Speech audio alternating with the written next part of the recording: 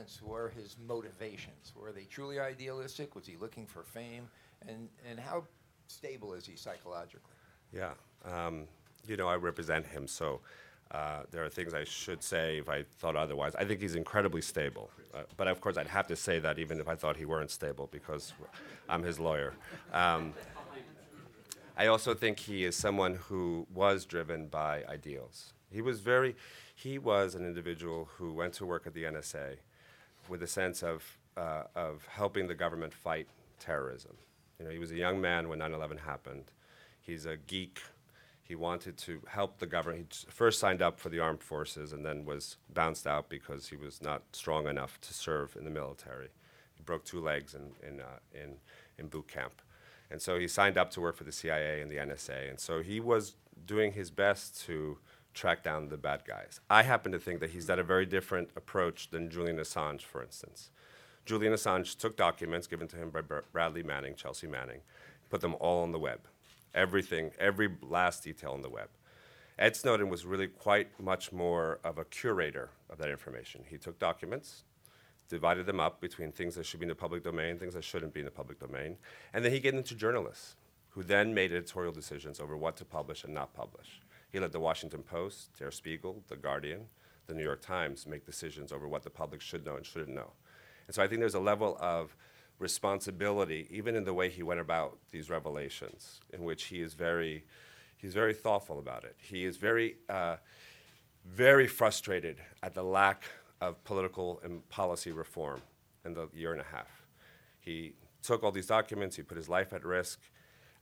He thought that would immediately trigger an effort to curtail the surveillance efforts of the government, and yet nothing's changed. And the same laws that Ed Snowden resisted when he was sitting in Hawaii working for our government are the laws that now govern our surveillance efforts. We are proceeding in our litigation. We have a new case that's just argued before the Second Circuit that now we have standing, so now we can get to the merits of the case, and it might be a case that gets decided by the highest court of our land at some point in the future. I have 3 quick specific questions. First of all, you talk about this fairly subtle distinction between national interest and national security.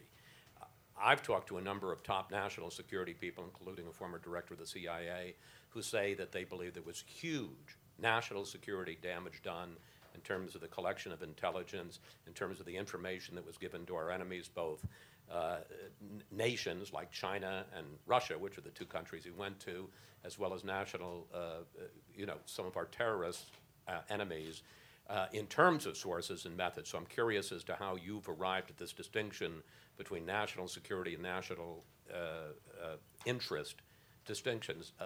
Number 2, you talk about the fact that he went up the chain of command and he's a whistleblower. The only email that we've seen after the Brian Williams interview that was put out by the National Security Agency was totally unpersuasive, that he had tried to blow the whistle, and was very much a hypothetical email that didn't in any way say, I've got a problem with this, and I'm thinking of going forward with this, and what are we going to do about it? And finally, you tell an interesting story. Well, metadata is metadata, but if they knew that I'd called my sister, and if they knew that I had called my boyfriend, do you know of a single instance that you know of where the NSA or the United States government has actually done that and actually invaded the privacy of an innocent citizen Yes. by going through those kinds of jumps of phone calls? Yes. Because I've not heard of one yet. Yeah. So first, the question around national security and national interest. I think part of what's very challenging is the government says we have been incredibly compromised and lives have been put in peril's way, but we can't tell you about it. You just have to trust us.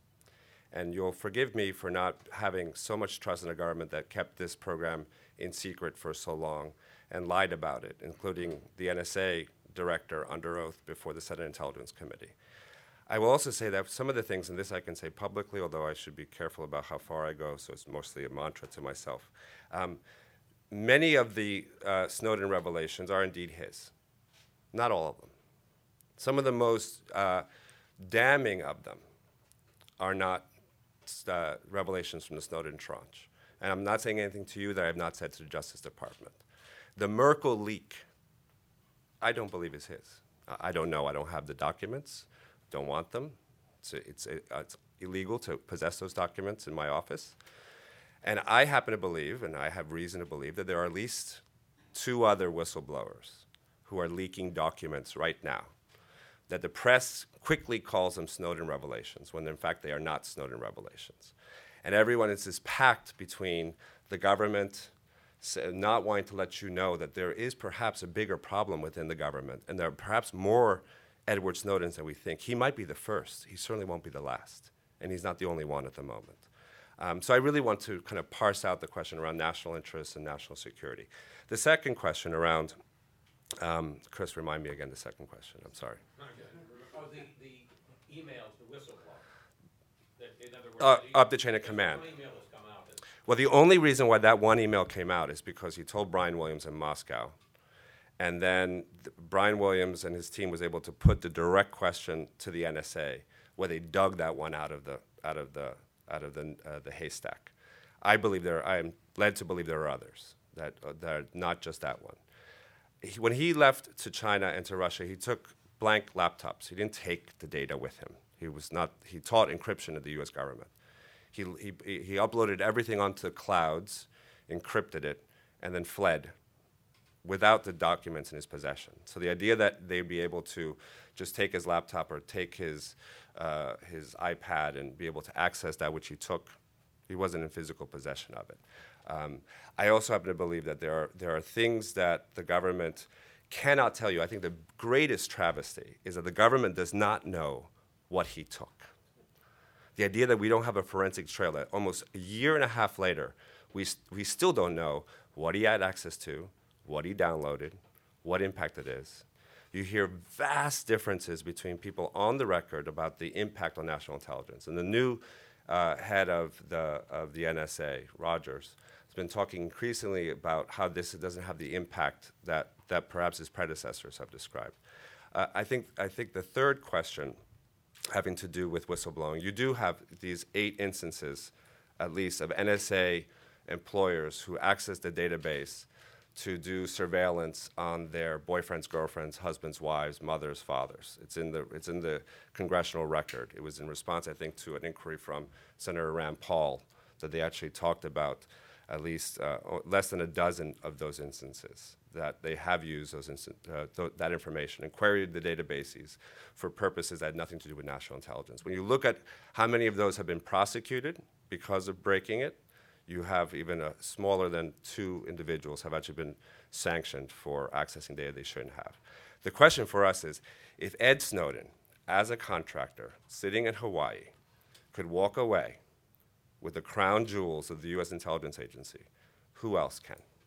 Who else is? And maybe the question is not so much what did Ed Snowden do wrong, but what are we not doing right to make sure that we have an affirmative obligation to ensure our national security, but that there are real serious questions about the checks and balances of our government, about a government that operates in secrecy with very little transparency, and the implications for this about the most basic information of our private lives. And it's an issue I think the Academy will be dealing with for years to come. Okay, thank you very much.